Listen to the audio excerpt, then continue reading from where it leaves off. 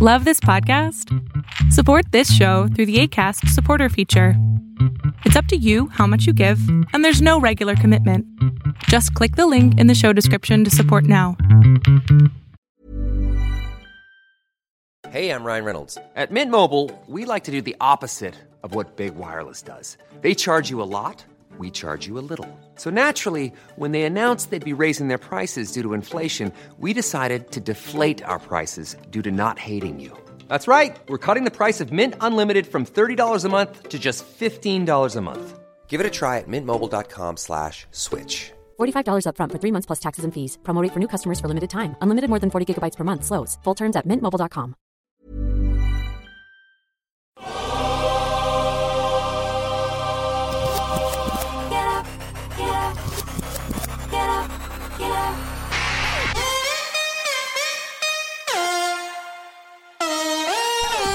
Welcome to On the Ball with Rick Bucher. Here's your host. Let's send it over to Rick Bucher. Rick Bucher.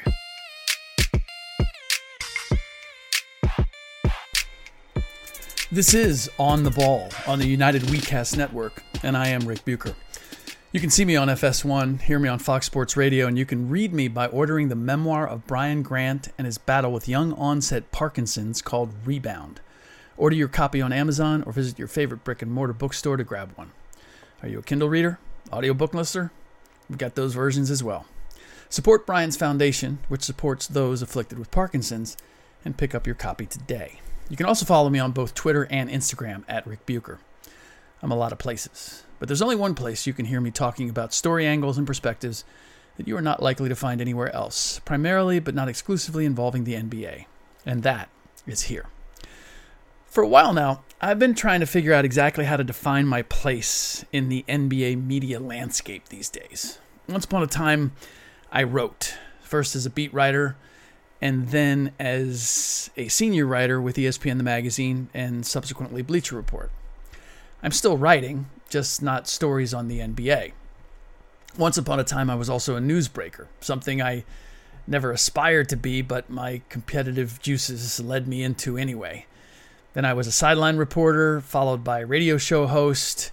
Now I'm primarily on FS1 TV and radio as an NBA analyst and occasional show host. But I've never felt analyst quite captured the information that I try to impart when it comes to the league, whether it be on the TV shows or radio or here on the podcast. Yeah, I can pinpoint how a game was won or lost, the strategy that did or didn't work, the team sets and individual fundamentals that were or weren't executed. But I also try to provide context to the breaking news you hear or the stories you might read elsewhere based on what I know about how stories are broken and where they come from. In essence, I try to help fans know how seriously they should take any piece of news that might come their way.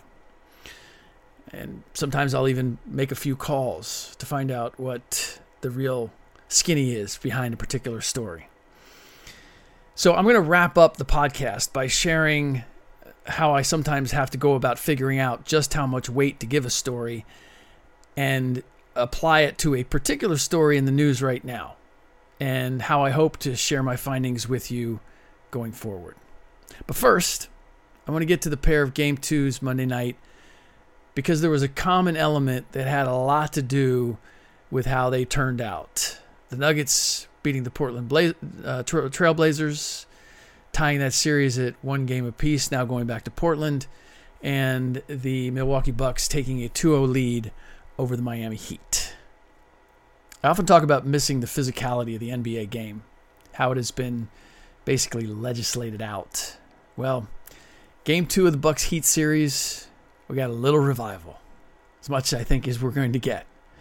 Now, looking at the box score, you'd naturally assume this was all about three-pointers, and that the Bucks mollywopped the Heat by raining threes on them, 22 in all, while shooting 41%, and holding Miami to a mere 8 three-pointers. Difference of, I can do the math here, 14 three-pointers is pretty distinctive in one single department. And yes, that was a big part of their offense. But the reason they demoralized the Heat and never let them back in after staking a 46-20 first quarter lead is that they met their physicality and refused to either bend to it or get hot about it. In true Pat Riley fashion, the Heat weren't about to take their beating without trying to return some pain of their own. Coach Eric Spoelstra had them trapping the ball anytime it found its way to a corner or near a sideline, backcourt or front court. And they trapped hard. They were jostling the ball handler, body on body, giving him no room to move. And time and again, the Bucks were strong with the ball, pivoted, squirmed their way between the bodies, and then swung the ball and took advantage of the Heat now trying to guard the other 4 Bucks with 3 players. That, as much as anything, is why they ended up with so many threes, wide open threes, is because they met the physicality of the Heat and they beat it. At one point, Trevor Ariza wrapped up Giannis Antetokounmpo and took him to the floor with the 2 of them sliding into the stanchion, earning a flagrant 1. And when Ariza got up, he essentially did a push-up on Giannis's chest and thigh. Giannis simply stared at him like, "Are you crazy?" He could have gone a lot of different ways. He didn't. Bucks GM John Horst. Oh, by the way, shout out to Giannis.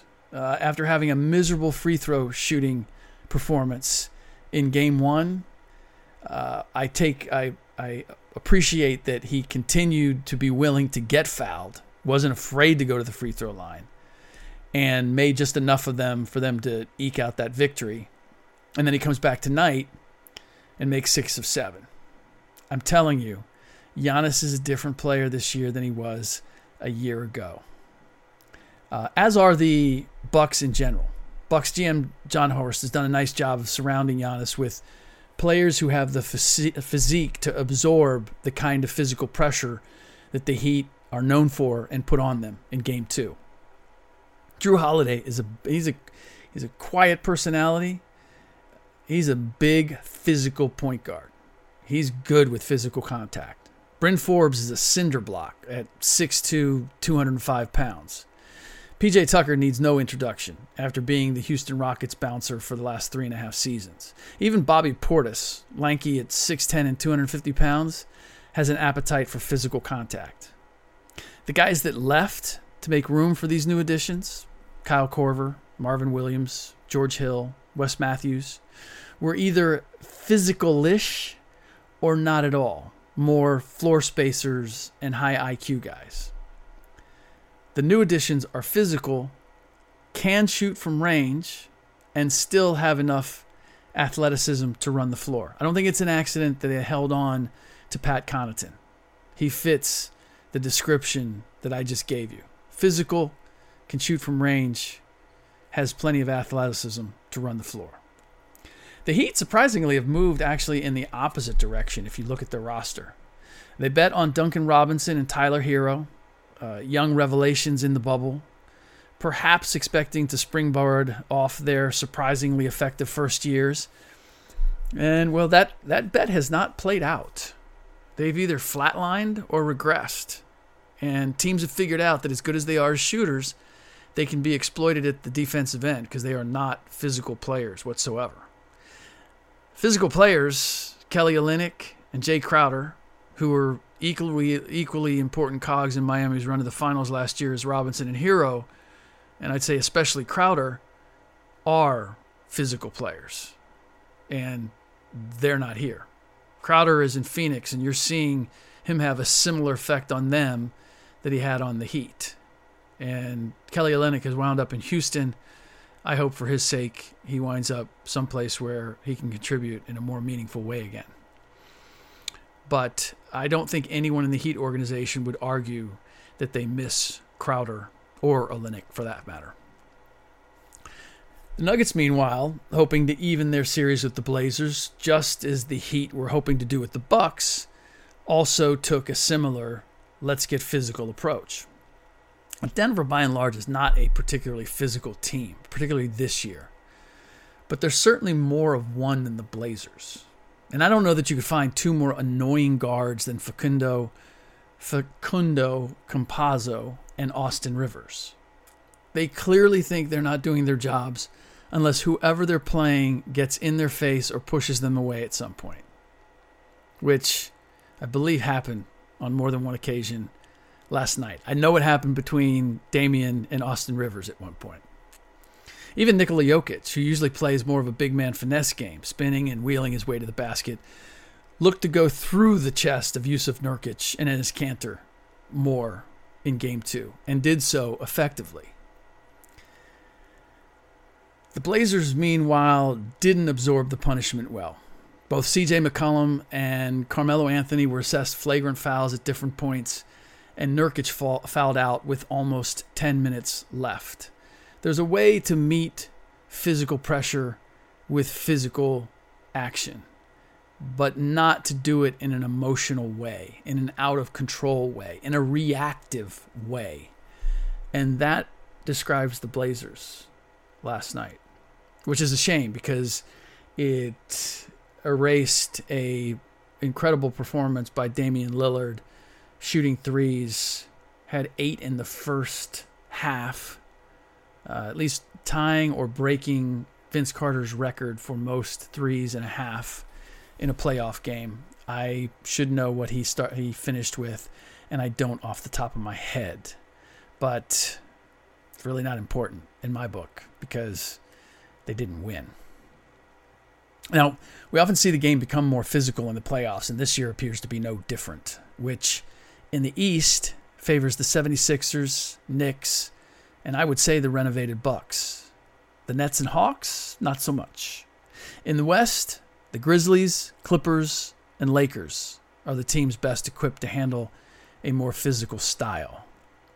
It doesn't mean all those teams will advance, but I would look for them to do better than maybe you expected, or to see just how far the officiating and the officials will let them go in that department. Finally, I promised to talk about a story and how I try to vet how important it is, how much stock I should put in it, where I should place it in the NBA universe. And that story is Donovan Mitchell being furious about the Jazz holding him out of Game 1, thinking that he was not physically ready yet, coming back from injury. Now, anytime a superstar expresses unhappiness in a market like Utah, antennae go up across the land, including in Salt Lake City. Fans, Jazz fans, get worried. GMs get hopeful, start making calls. It's the way it works. Since the days, and especially in Utah, since the days of Stockton and Malone, star free agents haven't exactly beaten a path to the Jazz, nor have they made a habit of staying. And I dare say that Darren Williams deciding that he wanted to leave and doing it the way he did to the late Jerry Sloan, I have to believe that that still leaves a mark on Jazz fans' hearts. I also believe that's a big part of why this story about Donovan resonated as much as it did. Before Mitchell signed his max deal with the Jazz, there were rumors that he was unhappy and might test the market, which would have meant he was as good as gone, because I know of several teams that would have jumped at the chance to get him. There was precedent. But this is what you need to take into consideration when weighing the import of the story. This is not the first time Mitchell's reaction to an event concerning his health was presented as a four-alarm fire. The previous time was when he discovered that he had contracted COVID-19 from teammate Rudy Gobert. The word was that Mitchell felt so betrayed he couldn't talk to Gobert and considered forcing the Jazz to move him rather than play another season with the Stifle Tower. I fully get that being someone's initial reaction, but Donovan apparently held on to it for months before finally working it out. I think it's fair to say that Donovan is the sensitive sort, and there's nothing wrong with that, but it would appear when he feels wronged, he feels it deeply and reacts accordingly. So what does his being furious or incensed, which are the words that were used in reference to his feelings about not being allowed to play, What do they mean in the big picture? What does that mean in the big picture? We could take it two ways. The first, not a lot, at least as far as Donovan's relationship with the Jazz is concerned. We've been down this road with him before, involving something far more potentially injurious than being sat for an extra game. Hey, it's Ryan Reynolds, and I'm here with Keith, co-star of my upcoming film, If, only in theaters May 17th. Do you want to tell people the big news? All right, I'll do it. Sign up now and you'll get unlimited for $15 a month and 6 months of Paramount Plus Essential Plan on us. MintMobile.com/switch. Upfront payment of $45 equivalent to $15 per month. Unlimited over 40 gigabytes per month. Face lower speeds. Videos at 480p. Active Mint customers by 531.24 get 6 months of Paramount Plus Essential Plan. Auto renews after 6 months. Offer ends May 31st, 2024. Separate Paramount Plus registration required. Terms and conditions apply if rated PG. The other is, well, let's just explore this. The other is, it's a sign that he's still not happy and that things are not well. Now, this may be deep inside basketball, but I'll offer it, and you can do whatever you want with it. You can decide which direction you want to go. Normally, news of a player being unhappy comes from one of four places: the player's agent, a family member, an opposing team, or, on a rare occasion, the player himself. If it's an opposing team, well, that has to be taken with a huge grain of salt. Doesn't always mean it's wrong, but teams routinely try to sow discontent on other teams by putting out or passing along rumors about the opposition. You really have to know who you're talking to and do you trust them if you're getting that from some other organization. And you got to find a way to vet it. You got to find a way to get it from somebody else. A one source on that is not good enough. You're getting yourself in trouble there.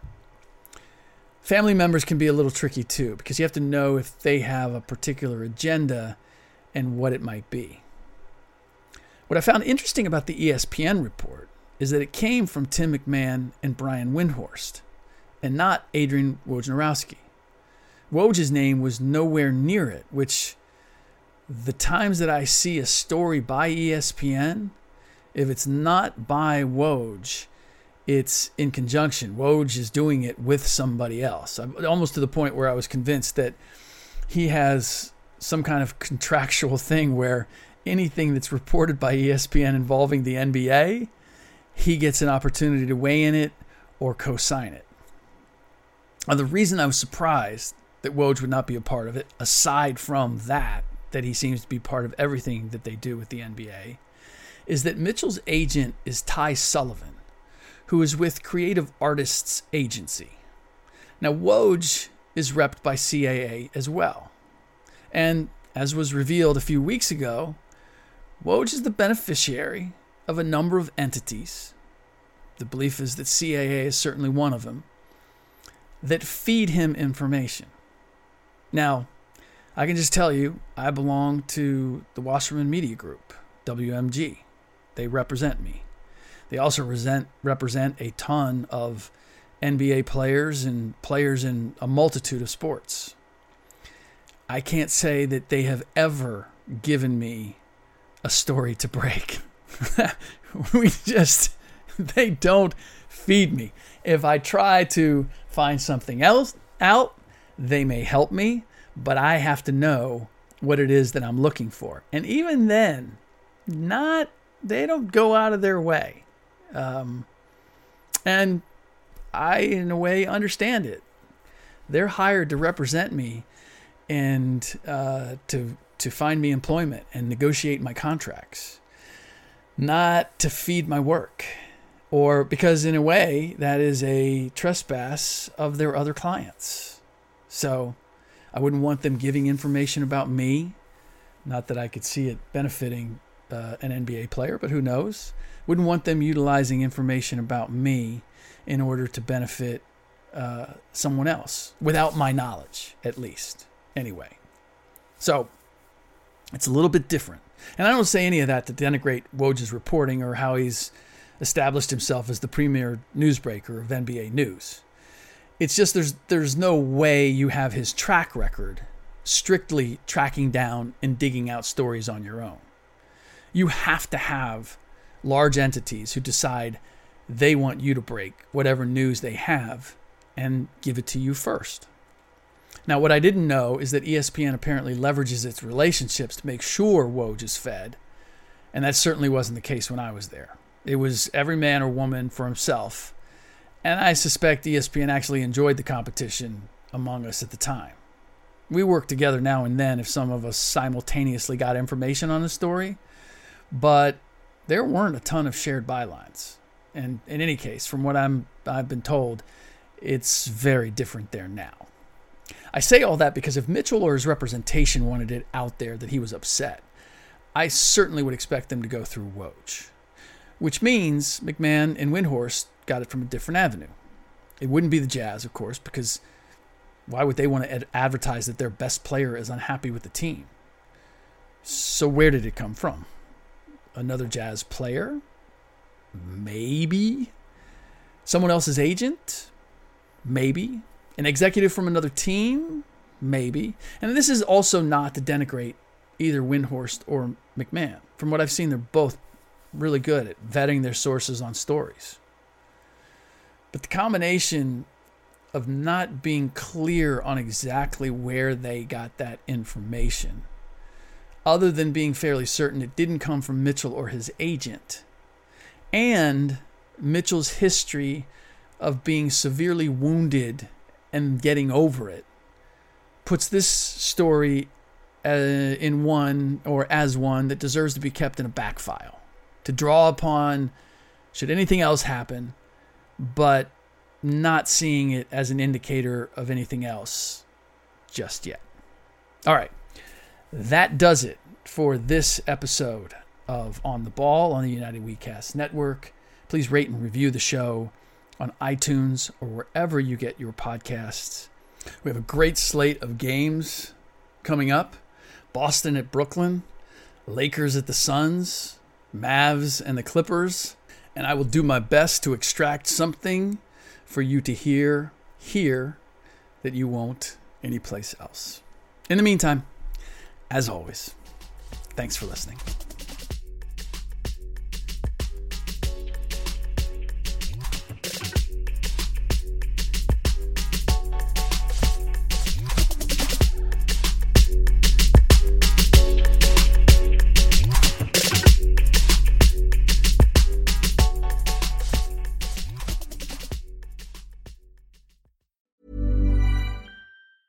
Hey, it's Paige DeSorbo from Giggly Squad. High quality fashion without the price tag. Say hello to Quince. I'm snagging high-end essentials like cozy cashmere sweaters, sleek leather jackets, fine jewelry, and so much more. With Quince being 50 to 80% less than similar brands. And they partner with factories that prioritize safe, ethical, and responsible manufacturing. I love that. Luxury quality within reach. Go to quince.com/style to get free shipping and 365-day returns on your next order. Quince.com/style.